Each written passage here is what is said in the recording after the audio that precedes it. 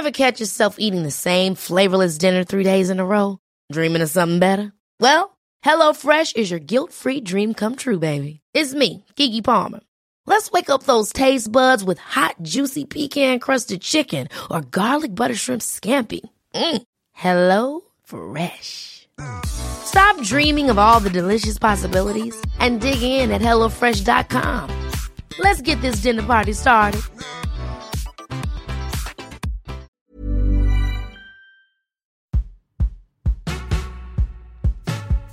Welcome to John Edmonds Cosma's Unimpressed Podcast with Gerard Heron. The Unimpressed Podcast coming to you from North Carolina and New Jersey. So you've made it from South Carolina back up to North Carolina, John? I am back in North Carolina for this episode 4 of the Unimpressed Podcast with Gerard Heron. You know, man, it's we've been talking about the highs and lows, trying to navigate through the minefield that is the entertainment industry. You know, it's kind of like heartbeats. You have your run and then you fall and then you got to fight your way back. Look, I know this is an evergreen podcast and I don't want to drag people down, but I feel kind of the same way with what's happening in America too. We have our highs and we have our lows. We talked last week about how important it is to do the right thing, and as corny as that sounds, it really is important because you never know where you stand anymore. Everything is like 24-hour news cycle. Everything is new every day. The world is crumbling every day. So, people, I know I'm having a hard time processing everything, like a lot of the things that I love are taking a beating. Like I spent a summer in Minnesota. It was one of the best summers of my life. I lived literally right across the bridge from, where the protesting and rioting is happening in St. Paul. I was a 5-minute drive away. We used to party there after the games. So, I mean, it really pains me to see what's happening. The people in Minnesota, Minneapolis, St. Paul, the Twin Cities are just the chillest, coolest people I've ever met in my life, man. Like I loved it so much. I almost thought about staying there after I was done playing. That's how much I loved it. And it just really, it hurts me. And then 400 minor league baseball players were released today. I don't know if you saw that, John. Over 400 people were released. The A's are refusing to pay their players. The Mets are refusing to play their players. I got to give a shout out to David Price, who was just traded to the Dodgers. He is going to donate $1 million to help the minor league players who they're not eligible for unemployment, believe it or not. So these are guys that, they got released and they're ineligible for unemployment. And so, I mean, these are just things that are happening. And I'm a comedian. I try to be a happy guy. I try to put like a happy face on things. They raised the tolls in Jersey. It's just like I'm having a tough time processing this stuff, John. And you always have a good way of putting a positive spin on things. So I'm hoping you can kind of lift my mood and maybe lift the mood of some of our listeners out there, because this is it just feels like one body blow after another recently. Well, I think there's a lot of tension, that's been built up over this 2.5 months of quarantine, and I think there's a lot of unknowns out there that's making people a little bit nervous, and people need to look at themselves, take responsibility for themselves, look at the landscape, when you look at the landscape and see how things are changing, because we don't know how this is going to be. Obviously, the limits and rules and regulations of how we live life are going to be different. So I think we have to take a step back. Don't overreact on the initial changes. See where the dust settles. Once the dust settles, then you can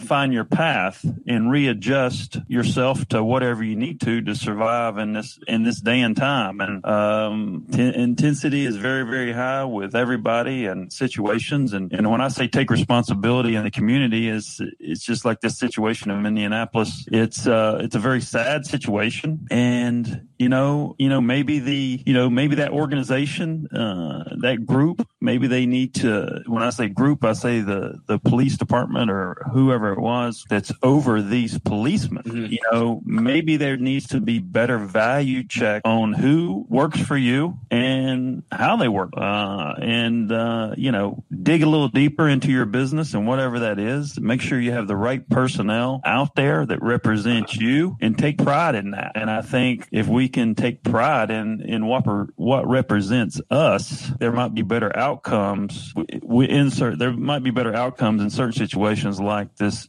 disaster in Minneapolis. Yeah. One of the other problems with, the 24-hour news cycle and social media, we're on social media, there's a lot of, everybody always talks about the negatives of social media, especially that's in the news recently with the new executive order. But there are a lot of positives of social media. Like we would never be able to do this even 5 years ago. You and I, we haven't seen each other in 3 months. We would never be able to have the conversations that we're having. And I love them. I've been going live twice a week, once with you, once with myself. And it's cathartic for me. Otherwise, I'd be locked up here alone, away from the outside world. So there's a lot of good about social media. But one of the bad things about social media is kind of what you said before, the concept of taking a step back, taking a 10,000-foot view, letting things play themselves out. That's the antithesis of what we do now. It's all knee-jerk reactions, and knee-jerk reactions are always emotional. It's you're angry or you're mad or you're sad, and when you're emotional, you make bad decisions. That's why when you if you've ever been to anger management, the first thing they teach you is count down from 10 and take a deep breath before you react. From somebody that's been to anger management, so we're all having these knee-jerk reactions. Everybody's really emotional, and then they get stuck in what they initially said because then somebody else emotionally reacts to what they said, and then everybody gets dug in. Nobody ever wants to be like, you know what, there's new information. I needed to change my mind. We're all stuck in that initial reaction. And I think what ends up happening is we always get a sense of what's wrong, but we never get presented solutions. And I know that that's something that really sits on me heavy, is I'm always constantly hearing, this is wrong, this is wrong, this is bad, this is bad. But then I never hear ways to fix it. So even if I agree with you, even if I agree, like, okay, this is a bad situation, what's next? No, but it's just really bad and everybody's bad and this person's this and that person's that. I'm like, okay, I get it. But how do we fix it? So I am a how do we fix it? And when I don't see solutions being put forth, that's when I really start getting that tension that you talked about. That's the right word to use. I get that tension. I get that angst in my soul. And I'm just like, man, we got to get past this. We have to figure out there is something wrong here, but we can't just keep yelling at each other every time something happens. There has to be a solution. I mean, I think you have to have checks and balances, for everybody across the board in everything that's being done. I mean, I think we have to reset our businesses, reset our front lines, reset our government. I think everybody from a population standpoint has to reset themselves. Instead of making one person accountable, for a situation or their actions, make everybody accountable for the situation of actions, because big changes can't be done unless you have big numbers making those changes. And, it takes more than one and two people. So I think holding everybody responsible for certain situations, in society, I think can bring a stronger resolve, if people will stick to it, I mean, if you want something that's better, hold everybody accountable, make the resolve come in numbers and not just isolate one person or two people and destroy them, isolate the whole organization, whoever they're involved with, who is responsible for them. Because if I run an organization, I'm responsible for Bang Production, and we have a reputation to carry out. And if we don't deliver that reputation and,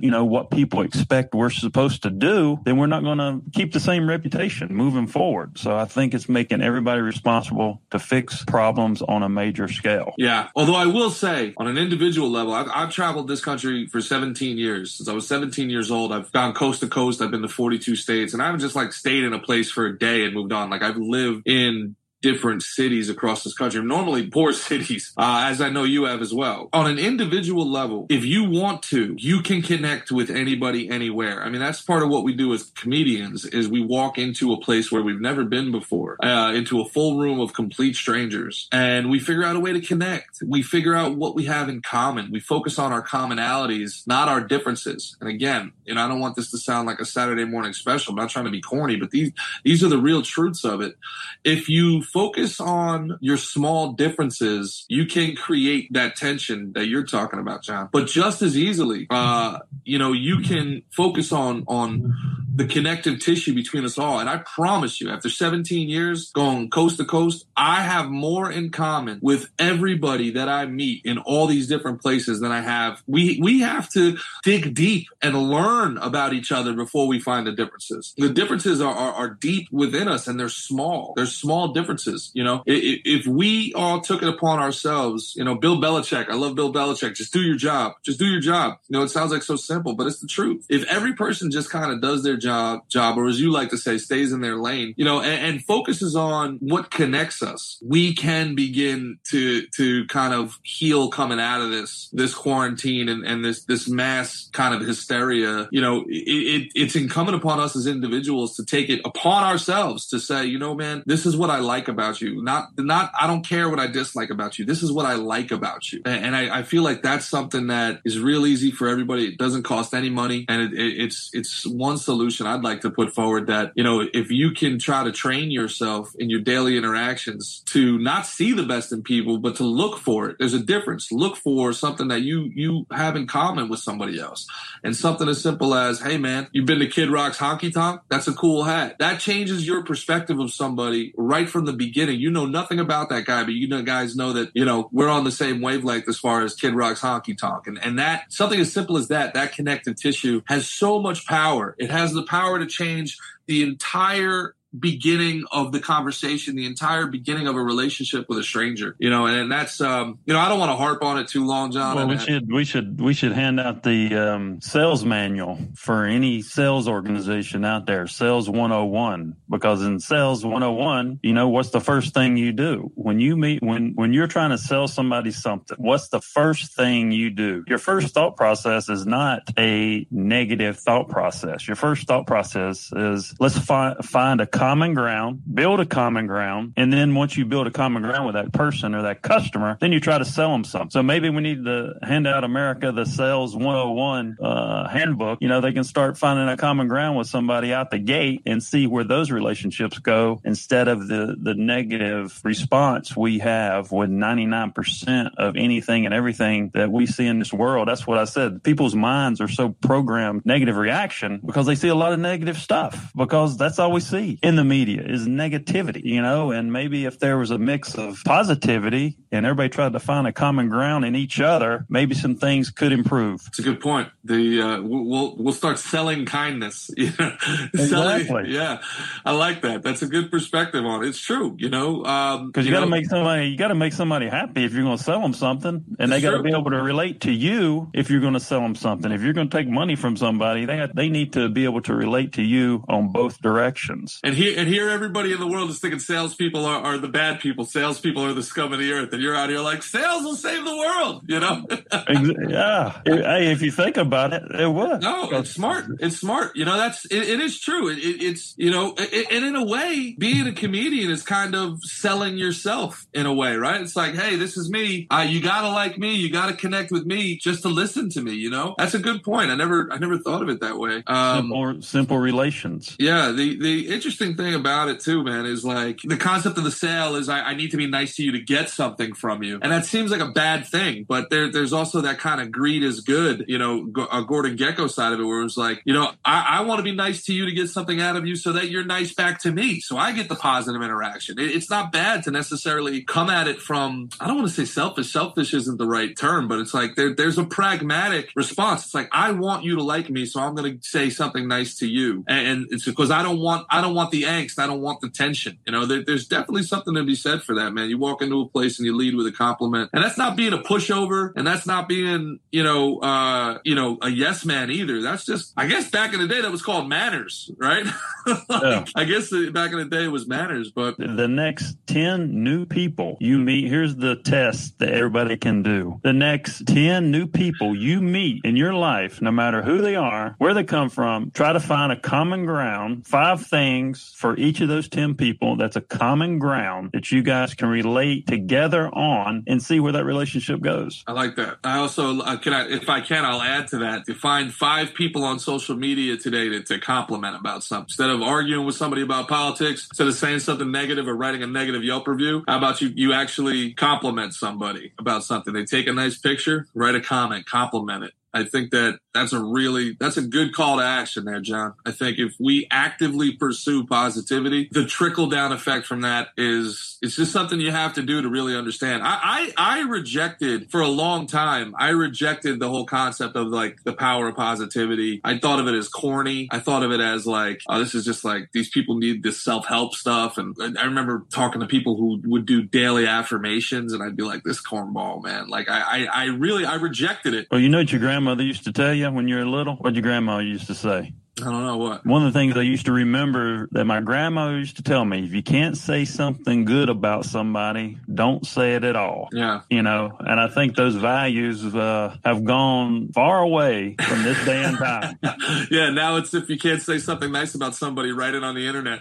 Yeah, like if you have that energy, right? That's what I don't get about people that do say negative things. For me, I don't put a lot of value in comments. Comments to me have no value. I don't put a lot of value in comments. I appreciate your interest, whatever it may be. I appreciate that, no doubt. I don't put a lot of value and thought process into coming up with a comment that gives me no value back. So why am I saying something that gives myself no value? You know, Yeah. if I want to say something, I want it to mean something from myself first, or I'm just wasting my time, you know? So if you put that time and effort and energy into something to say something negative, what's the difference in putting that time and energy into something to say something positive and take the thought process a different direction? We are in a perpetuation of a negative world. And I think when you say numbers, I think we got to make everybody responsible for that because of the negative world we live in. Why are we letting it happen?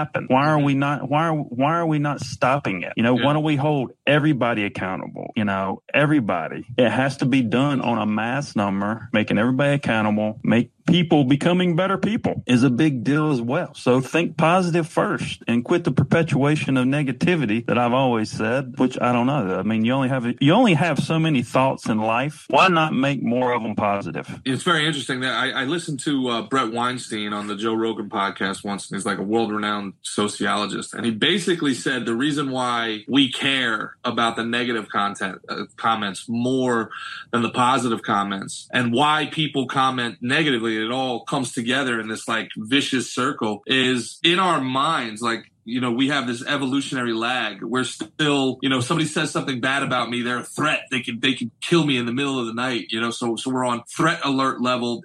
Somebody's saying something negative, it hits our fight or flight deep within our DNA. It hits our coding. Where if somebody says something nice to you, they don't come off as a threat. So, you know, you don't even process it to reply. It becomes this vicious cycle where people say things that are negative. You're more cognizant of them because it reaches your coding as a threat. So you respond, which is all that person wanted out of you anyway.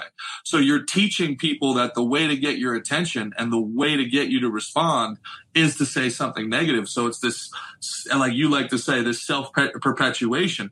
You know, it's a really interesting thing. And again, that's why I say... Ever catch yourself eating the same flavorless dinner 3 days in a row? Dreaming of something better? Well, HelloFresh is your guilt-free dream come true, baby. It's me, Keke Palmer. Let's wake up those taste buds with hot, juicy pecan-crusted chicken or garlic butter shrimp scampi. Hello Fresh.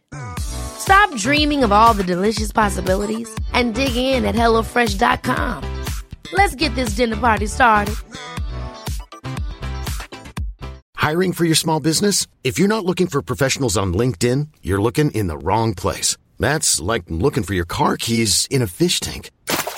LinkedIn helps you hire professionals you can't find anywhere else, even those who aren't actively searching for a new job but might be open to the perfect role. In a given month, over 70% of LinkedIn users don't even visit other leading job sites. So start looking in the right place. With LinkedIn, you can hire professionals like a professional. Post your free job on linkedin.com/achieve today. This show is sponsored by BetterHelp. We keep a lot of emotions bundled up inside in life, and sometimes we got to talk to people. I witnessed the benefits with my own two eyes. I have a close friend that was struggling with depression, and felt like she had no one she could consistently talk to because of her busy schedule. She was matched with a therapist through BetterHelp. After several months of sessions, I've seen a tremendous change in her personality and in her life. If you're needing therapy and want to get some of those things off your chest, it's entirely online and designed to conveniently work around your schedule and empower you to be the best version of yourself. Just fill out a questionnaire and they will align you with the right therapist. Get it off your chest with BetterHelp. Visit BetterHelp.com/unimpressed today to get 10% off your first month. That's BetterHelp. HELP.com/unimpressed. You know, the power of positivity, it's very, very hard. It's very difficult. My default is not to be positive. My default is to be angry. My default is to seek revenge, get back at people, to compete. But where did that line come from? We don't have to have that foundation. You don't have to have that foundation of information, because information drives society. Mm-hmm. You know, you live your life based on information and what we think things are supposed to be. Mm-hmm. But, you know, who made that rule? So, you know, and the reason I say that is, and you have to think, I think you have to think deep about this, is that when you write something, it becomes the gospel and becomes the rules. Where did the foundation of that come from? You know, because if information drives society, right, and we only hear positive things, mm-hmm. and we never heard negative things, then you wouldn't have a preconceived notion of what negative is like. So why have we created the boundary and responses we've created internally in the human society? Well, yeah, and that's exactly my point. That's what I'm saying. But, you know, we're hamsters right now, John. Like, we are the first generation ever to be doing the things that we're doing. We've never, our hundreds of thousands of years of human existence, they've never been able to communicate as often as we're able to communicate. They don't have access to the information that we have. But I guess what I'm saying is, if it's law of percentages. Life is about sensitivities and percentages. You go through life and you develop sensitivities to certain things you experience in life. And then those experiences create the percentages of life. And that becomes who you are as a person. We are somebody when we're born, obviously, and we have a certain feed, if you will, that has a certain type of direction, whether you're athletic, whether you're intelligent, whether you're smart, whatever your specialties are. Everybody has a different special attributes per se. Well, we're driving down that road and we get up on that green sign, and we know when we pass that green sign, a red car is going to hit us in the side, and we keep going down and passing that green sign, and that red car keeps hitting us. That's going to craft who you are as a person and craft the percentages of your life, is what I'm saying. So if your percentages of positivity are greater and outweigh the negative, you can keep peeling that onion to maybe dilute the negative that's being perpetuated in human society, you know, but we have to do it. Yeah, that's the point. That's the part of it. That's what Weinstein said, and that's what I agree with you on. Is it does, but my point is, it doesn't come naturally. Like, we're coded to hear the negative more, so people are coded to say the negative because they know it'll be heard. We have to actively pursue the positive. It doesn't come naturally because that's not the way we're coded. Just like, you know, people are afraid of the dark. Even if nothing's ever happened to them in the dark, there's hundreds of thousands of years of human code that says you need to be on alert when it's dark out. That this is when you die, right? So there's coding inside of us. We need to fight back against the coding. That's the evolution of the current heaven. The current human mind is evolving. This is the evolution. We need to be able to recognize we're being negative. First of all, recognize. And then second of all, fight back against that urge, that internal urge to then be positive. It's a very difficult thing to do, but it's worthwhile. But the only reason we're scared of the dark is because we know there's light. You know, a blind person's not scared of the dark because he's never seen light. Okay. So I think it's. Well, we're also scared of the dark because predators, like when we were living in the jungle, that's when the big cats came out and killed us in the middle of the night. But a blind person still had to survive too, and all he sees is dark. You know what I'm saying? It's like I think it's all relative and it's all perception. Yeah, I agree. But I guess my point, I'm agreeing with you. I guess my point is that understand people who are negative. I understand why they're negative, and I don't blame them. Really, I don't think they're bad people. I just think they need to become aware of their coding and actively pursue positivity. And once I started actively pursuing positivity, my life really did change for the better, a lot, significantly better. But it's a struggle. It's a struggle to try to find the positive every day. It's a struggle, and you have to have a process. For me, anyway. For me, I have to have a process. I have to get up, and immediately I need to write down 10 things I'm grateful for. And again, I understand for some people listening, rolling their eyes, hearing this,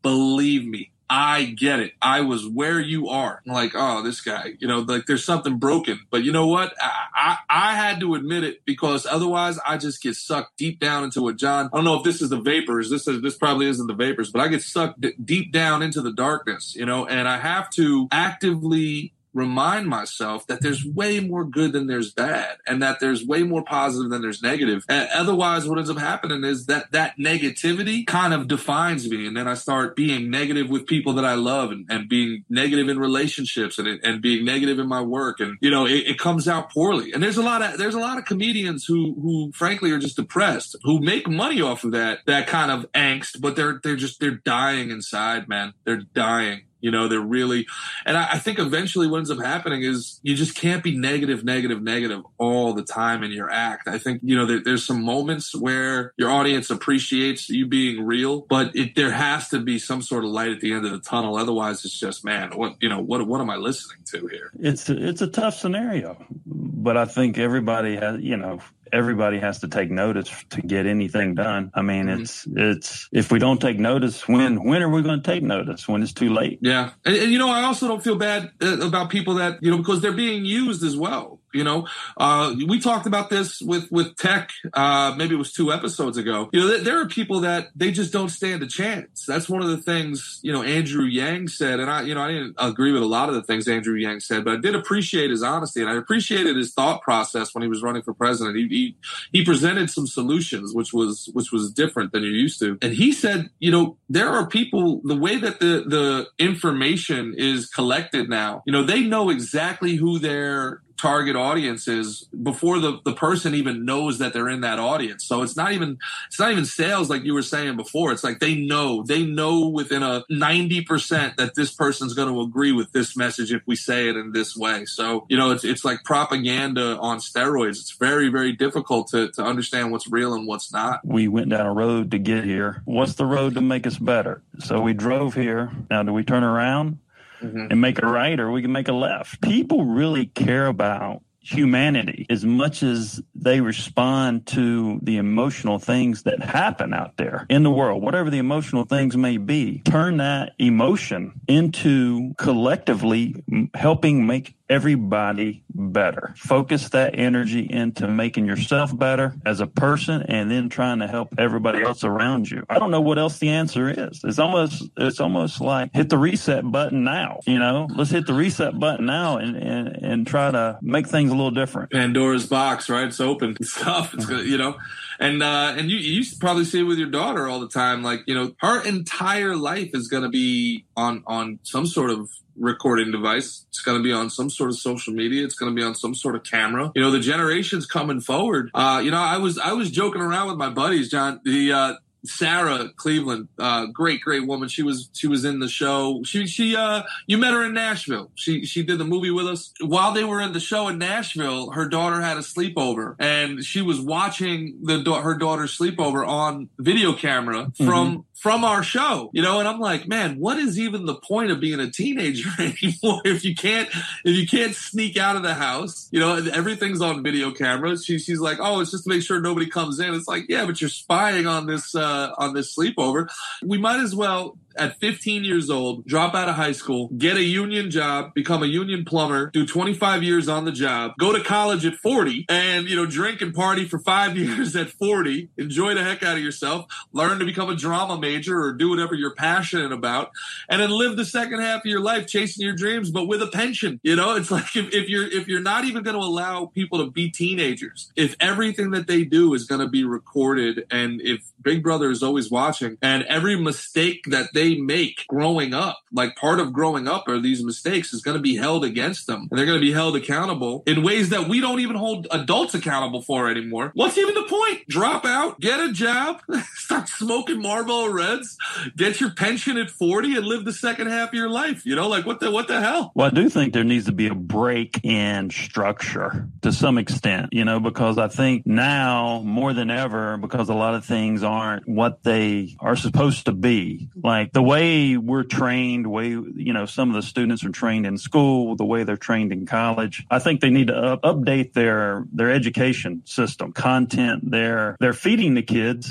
because they're already smarter than the books they're going to read before they go to school. Somehow I think we need to adapt the curriculum, in society as well, to start preparing them better, because right now we're preparing them for a 1952 war or whatever the hell it is, because that's what our books are still talking about, instead of, starting there. That's where you start in numbers. All right, let's look at the reality. So here's how we're teaching our young people now. So based on the information that's in society, based on the technology that's in society, and based on these current books, how do we blend or meld what we have and make it better for the future? Because nothing's changed in 30 or 40 years. And I think that's a problem. So I think that the way we've taught people that if you get this job, you're at this level in society, I think all those rules need to be broken and need to be changed and need to be restructured, because that's not the case anymore. Because, if you have a kid believing that if I get that certain job, this is where I'm at in society, and a lot of those certain jobs that give you those positions in society, it's not like that anymore. Yeah. Things are changing, and it's an independent world. And I think we need to cater to that to some extent and craft the minds of these kids early and get them out of the Stone Ages. Yeah, you can see that indoctrination too, even as adults. The first thing somebody asks you when they meet you is, "Hey, how are you, John? Nice to meet you. How you doing? Hey, what do you do for a living?" That's the first thing they ask you. What they're saying is like, "How much should I respect you? I don't know anything about you. How much should I respect?" Like I always answer like, "Oh, I'm an astronaut." "Yeah, no, I'm the world's first 300-pound astronaut. It's crazy. They're very buoyant. It's good for the space station." What do you care what I do for a living? Ask me what my hobbies are. Ask me something about myself. Like what you do is not who you are. When those people ask you what you do for a living, that's the first thing out of them. I don't trust them at all. I said, man, this isn't my kind of guy. Because all they're asking is whether or not they should respect you. They're asking whether or not they feel like they're better than you. That's not small talk. That's a test. I can't stand that crap. That judgment, putting you in a category of where you are in society, yeah, I don't believe in that a bit, because I've talked to people that are, homeless, and I've talked to billionaires. And I think people have the same sensitivities anywhere you go. I think they're just environmentally driven different direction anywhere you go, and you're used to more in one place, which creates an unknown in another place, and more in this place, which creates an unknown to the other place. So the unknowing and knowing is the diverse effect on where you grew up in life, or when I say where, location wise, because environmentally, I think environment has a lot to do with how you craft those percentages of life. I agree, but I think the school part of it makes sense too, because when I was going to school, the guidance counselors had you believing that if you didn't go to college and you became a tradesman, like you were wasting your potential, you were giving up on life. Who wants to be an electrician? Every electrician I know makes 6 figures. Every plumber I know has the biggest house on the block. So like this concept of if you didn't go to college, if you took up a trade, you were somehow a failure. I mean, can you imagine like pressing that on an entire generation of kids? It's our school, I went to public school. And maybe it's just around here. I don't want to speak to everybody else's experience, but around here, man, our public school was not about educating anybody. It was about teaching people to show up on time, answer the bell, and obey authority. You know, you couldn't speak up. You couldn't argue with your teachers. They'd suspend you. You couldn't show up late to class. All they wanted you to do was show up on time, leave when the bell told you to leave, shut your mouth and obey. They were teaching us to be factory workers is what they were teaching us, really. You know, looking back at it from an adult perspective, they weren't really worried about educating us. They were worried about molding us into obedient 9-to-5 employees. You know, I think structure is good. I mean, I do think some structure is good. I mean, I don't think you need to live your life by a schedule. 10% of the time, I think you got to break out of that schedule. I think you develop your own schedule in life per se. But two things that to think about that kind of deflate to me, this is my thought process of why the curriculum and education system needs to be improved is because to me, you know, the reason some of the education system is so old, the curriculum is so old is think about the imaginations kids have before they go to school. I think school was set up initially to slow down learning because when kids from ages 1 to 5, their imaginations are incredible. And when you put them in school at 5 and 6 years old, they start losing that imagination. So to some extent, I think our education system was set up to slow their learning down because if you were back in the day and you had 5 professors standing there and all these kids have the greatest, minds on the planet with what they're coming up with, their imaginations and so forth. They're like, we got to slow this shit down because if we don't, they're going to take over. That's just whether I don't know if I'm right or wrong. But if you think about how kids are when they were first kids and then when they went to school, they totally change. And the other thing that kind of puts to me, deflates the college system is when you talk about what's the best school in the country to go to. Why do you think that school is the best school in the country to go to? And why is those schools the best schools in the country? Why are they always mentioned? And I'll tell you something that has a inline deal that people need to think about as well. Why is that? I mean, like if you said, where do you want to send your daughter to the best school in the country? Well, there's marketing involved. I wrote a mini documentary that was on. It's got like 3 million views on Valuetainment on YouTube called "College is a Scam." And in this, we did like a 2-month deep dive. And what we found is that there's one publication, U.S. News and World Report, that over 90% of people reference when asking why they went to the school that they went to. And then we found out that U.S. News and World Report solicits donations from colleges for it to continue running. So, you know, there seems to me to be a very obvious conflict of interest if most people are looking at U.S. News and World Report for their school rankings, but U.S. News and World Report is getting money from schools. But I tell you what trumps all that. I can tell you what trumps all that.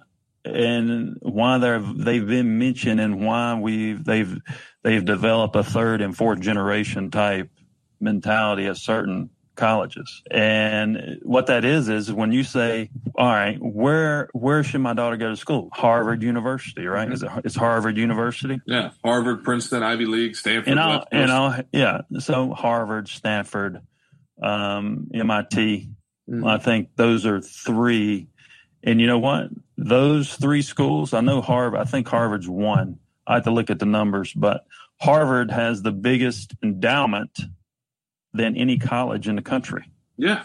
Stanford, the same thing. MIT, the same thing. So when you hear people talking about what are the best schools in the country to go to, check and see what the top schools are listed with the biggest endowment. I mean, these schools have endowments that are outrageous. The Harvard endowment, it would be the world's 50th or 51st largest GDP. The Harvard endowment alone is larger than the economy of almost 100 countries on earth. There's some marketing power, and they still get money from the government, John. Our taxes still go there, and they still get tax-exempt status. These colleges still get tax-exempt status. Princeton University charges $70,000 a semester. $70,000 a year. I'm sorry, $35,000 a semester. And you and I are still, our tax money gets funneled into them, and they pay no taxes on any of that real estate that they own in downtown Princeton. Pretty good gig. Well, the thing is, too, is like, what do they, when these people give donations, they give donations and they put that money in their endowment and they run the school off the interest. They never touch the principal. Yeah. They never touch the principal money, and the money stays there, and the interest pays for the college. So why do we need, if they have a gazillion-dollar endowment, why do they need to pay tuition? Yeah, and at least they're private schools. Look, they're private schools, whatever. You go into a private business, you got to deal with their rules. The fact that public schools, John, do the exact same thing, the fact that Rutgers gets $3 billion a year from New Jersey, $3 billion a year from the state of New Jersey, and then has the gall to charge the residents tuition to go there on top of the $3 billion they already got from the state. Come on, how's that not a scam? In what world is that not a scam? You know, that's what I was talking about. Flushing out these issues in society as a whole. Yeah, I think that's why people are angry. I think that's why people are angry, because the more information we have about these things, the more people ask questions, the more they're like, wait, man, like, why is my toll, like, in any sort of normal world, your tolls going up from $1.50 to $1.90 wouldn't be a big deal. But they went up from $1.25 to $1.50, and it was supposed to cover our budget. And then it's like, wait a minute. We're still at a deficit. You've already raised our tolls. Why are we raising them again if you haven't figured out how to spend the money in the first place? The more information we have, it's just hard not to feel like you're getting screwed. And when you can only feel like you're getting screwed for so long before you really want to lash out. At least I feel that way, man. Like, it's like, man, I just feel like I'm getting screwed. And it's a really, really, it's a bad feeling. It's a bad feeling to lose faith in your system, you know? Well, we need to fix it. We need to fix it fast. You know, we need to, really look at, the people that, live in this country, quit trying to divide everybody. Everybody's one. I think people are the same, no matter where they come from, what they look like.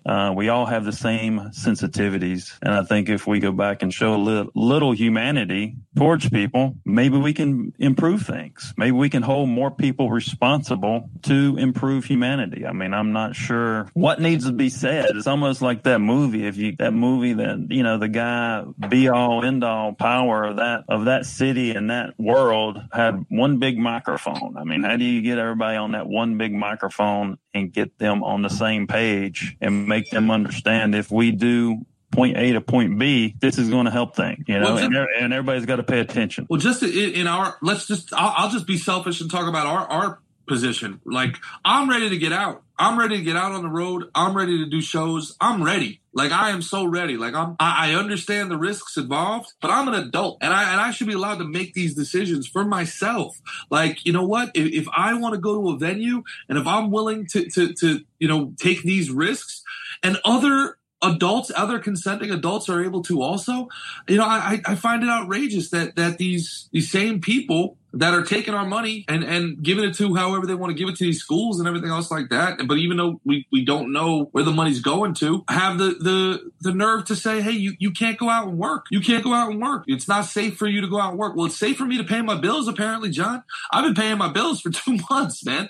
It's safe for me to pay my bills. It's just not safe for me to get on the road. And if we do get on the road, it's only 25% capacity. Like, so if more people want to come in, they can't. Like, we're all adults here, man. Like, it drives me out of my mind. It really does. Like, and I try not to be selfish about it, but at the same time, like, man, we're all adults here. Like, why can't we go do the things that we want to do? We're not harming anybody. I think it's industry controlled. I think industry is trying to figure out, if we give out all this money, right, is it cheaper to give out all this money and we control the people? I don't know. I mean, it's a bad thing to think about, but if we did this, if we had this scenario in the next 50 years, right, we had the same scenario, say 3 or 4 times with the same type of situation, is each time this happens, are we going to respond as a society, or are we going to let the governments decide for us?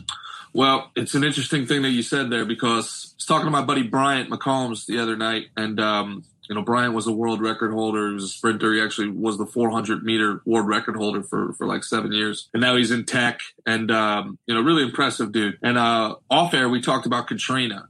And, one of the things people don't realize about Katrina is there was 3 other hurricanes before Katrina that they said the levees were going to break. Everybody really needs to get to high ground. Everything bad is going to happen. And it never happened. Like, there was barely raindrops. The forecasts were wrong. So by the time Katrina came around and they were like, this is going to be a big one, everybody's got to leave, people were already like, no, to hell with these people. They're always wrong. Why would I leave? And then something really, really bad happened. Katrina destroyed the entire Ninth Ward, right? And I think that, you bring up a really interesting point. The next time this happens, because this is happening every 2 years now. There's MRSA, there's SARS, there's H1N, every 2 years there's a new one. So in 2 years, when this happens again, and the government says, hey, we got to shut our businesses down, and businesses that were shut down and barely survived. You think these guys are going to shut their businesses down next time? No way. You think people are going to, do the social distancing? No way. And then it's going to be really interesting to see what happens, because you're going to have a societal breakdown to a certain extent where people just don't care about the rule of law. And then it becomes, well, how sick are people going to get if it's a really bad one? So you have it on both sides. It is this overreaction, which I think we can say was an overreaction, is going to have two really, really bad effects. One, the next time, I don't think people are going to trust what we're being told by our experts because they were so wrong this time.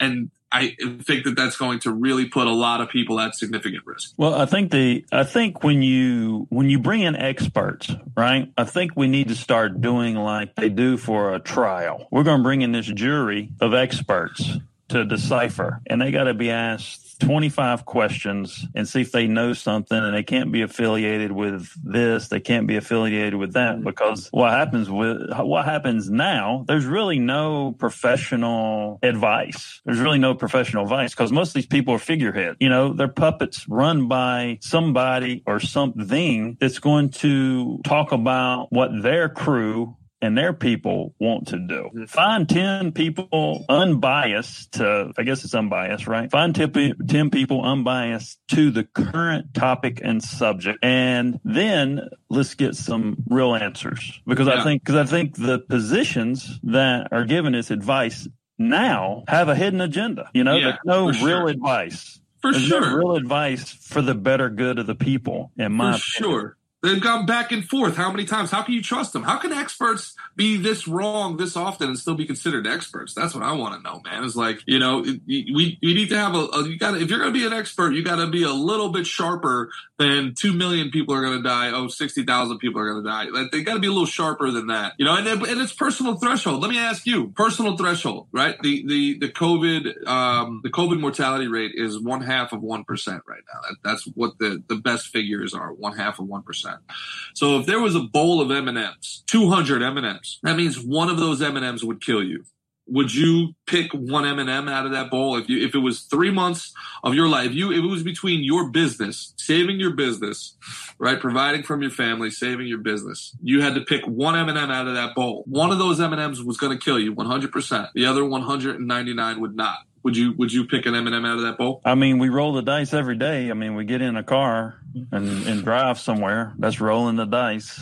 So, I think you have to roll the dice, go with the percentages, and I think you got to do what's good for you, And that's the key. I mean, you got to do you. And allow your neighbor to the same respect, right? You do you, but allow your neighbor the same respect to make the decisions that they make. Right. Absolutely. I mean, that's the other thing is, like, I was thinking I was walking down the road with my daughter and my wife, and, there's everybody, society is become, I think it's due to technology. I mean, it's everybody's become me. You know what I'm saying? Like, nobody thinks about their boy or, hey, my boy, he's kicking ass today, or, hey, that grandmother, she needs help crossing the street. Seemed like there was general things. When you go back to the positivity question, there were general things and thought processes we had maybe 10, 15 years ago that's not even crosses anybody's mind now, because it's all about them and what they can get for themselves in life and not helping anybody else. And I think the younger generation needs to take heed to that and think about that. Who's helping that grandmother cross the road, right? And who's, thinking about their boy or girlfriend, whoever it is, about what they're doing positive positive in life that you can support. I think there's less support, with positivity in this day and time than there used to be as well. Okay, let me play devil's advocate on that. When you were in LA, did you have people helping you succeed in LA, or was that you going out there and getting the job done? And then when you came back, the same thing. When you had to rebuild yourself and you put on the Ohika Castle, the Rumble, what was it, the Hassle at the Castle? You started in with revamping Bang Productions. When you did all this stuff as an entrepreneur for a long time, was this you, or did you have people stopping to ask you if you were okay and stopping to ask you if you needed any help? Well, when I realized that nobody was going to help me do anything and I had to do everything for myself, that's when my business grew faster. But I'm the type of person that I don't think that way. I mean, like I said, I may have a tough exterior, hard or whatever, but I've always been a giver. Even through college, I was always the guy that took care of my roommates. I was always the guy that paid for everything they go out. I never, if I gave somebody something, I never questioned it. And I expected the same in return, but I never got it. Yeah. So when I realized I had to do stuff for myself, yes, I progressed quicker. I just gave people too much credit based on my own actions and how I think and live my life. But I've always been a giver. And when I give somebody something, I never even think about it. I probably gave more money away to people than I've made personally myself. And that's the truth. I don't know why I've always been that way, but that's been me. Pretty much my whole life. Yeah, and I think what ends up happening there is maybe somebody tries to be good, right? And they try to do the right thing and they try to be giving, but then just like what you're saying, the actions aren't reciprocated. And that can only happen a couple times before you're like, screw it, I'll do it myself. And then when you do it yourself and somebody else asks you for help, it's like, man, I had to do it myself, you do it yourself. And it becomes that self-perpetuation you were talking about earlier, so it's one of those things again, yeah, there's a right way and a wrong way, but you have to be aware that you're even doing it the wrong way. So many of us are not aware in the moment, that they're stuck in this mindset. It makes me feel good. Like if I do something, if I give somebody some advice or I give them a direction or I help them do something, I feel good that whatever that little piece I helped them with made them succeed more, because they maybe listened to something or I helped them do this. I like seeing that, I like doing things to help people succeed. But I think the me world and the jealousy and all the other nonsense that comes with it limits people from a true growth potential. Well, I'll tell you one thing you can do to help is put the magic phone on silent next episode. John is the only, I call it the magic cell phone. John is the only person I've ever met who people call him to offer him money. Most people who call me are trying to get money from me. The magic phone, every time that phone goes off, every time in the background you guys have heard that, that's somebody giving John money. So, hey, it's the sun shines on a dog's ass every now and then. It's pretty cool, especially, we're trying to, as a comedian, I could tell you, this is a very, very hard time. It's a very hard moment because you want to be funny. But if you take something that's so serious and you take a moment that's so serious and you try to joke through that moment, you could come off as being super insensitive, so trying to process everything is a really, really important part of the comedic process, right? Because if you're just ripping off the top, if you're just joking, then you're not connecting. What we talked about way back in the beginning of this, you're not connecting with people. And if you're not connecting with people, if they think you're insensitive, there's a difference between being a comedian and being a clown. Taking that step back that you talked about, John, and allowing this process to happen, it's really important, and then from there, once the dust settles, you can see what is funny and what's not about the situation. That's the time aspect, right?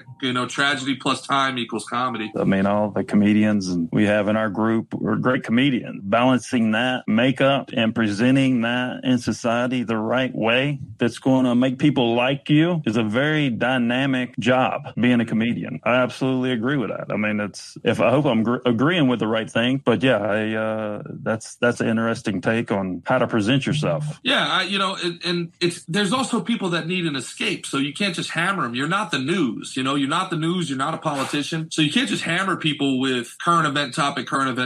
So, what I've tried to do is I've tried to strike, like you use the great word balance. I've tried to strike that balance of, hey, I'm a human being living in this world and I care. And these are my real thoughts. And then also here's something to take your mind off of it.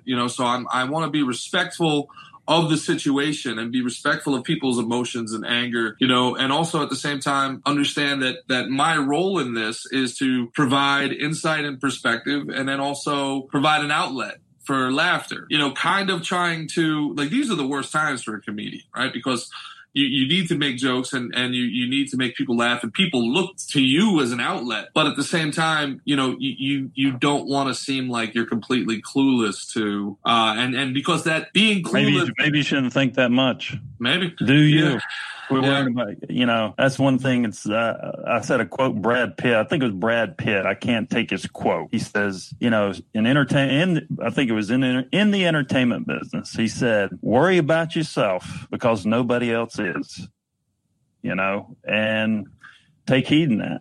Never, and I took heed to that, and I never wait on anybody, never wait on anybody in business or in the entertainment business, and don't worry about everybody else. Worry about yourself and, have your voice, with limits, know the land, have your voice, I do agree with knowing the landscape, because I don't want you to get out there and when you beat up that landscape a little too much, that job description gets diluted. And when I say that the job description gets diluted, is you get less gigs. So I think you got to understand the landscape and do you and not worry about everybody else.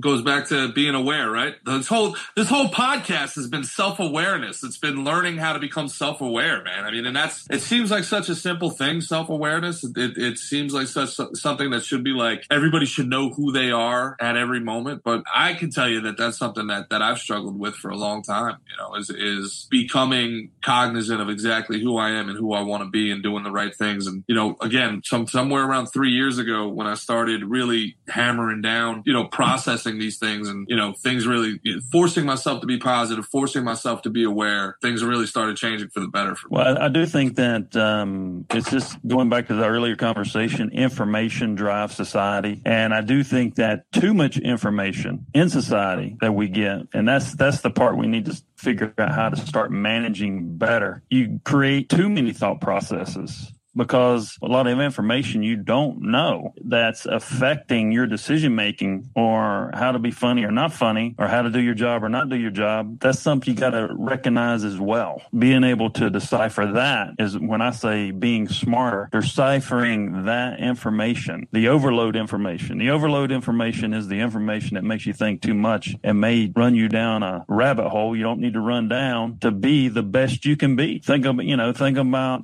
Chris Farley. Think about Eddie Murphy. I don't, Richard Pryor. I don't think any of those guys had a lot of limitations on what they were going to say because they didn't have information that was holding them down to what they're going to say. So understanding that information, understanding the landscape and adapting to that will make somebody a smarter comedian in this day and time. There's minefields we have to navigate that they didn't have to navigate. They didn't have to deal with cancel culture or any of that stuff. That's the other side of it. So we do have to navigate that. This was good, man. This made me feel better. I got to get some stuff off my chest. It's almost like this was almost like a therapy session, John. You were my therapist. I'm gonna have to send you right? I'm gonna have to send you like $250 for your time here, man. This is one of those. I just can't wait. Kind of like you use the perfect word early on, man. The tension. It's just that tension, Like this rubber band's been pulled as far as we can pull it. Now we gotta come back, Let's before this thing snaps. Let's get some shows going. Let's get some people smiling. Let's get some people laughing. Let's get people living life the right way again. Everybody be good out there, and we'll see you next time. Check out BangProductionsTV.com for all your entertainment information.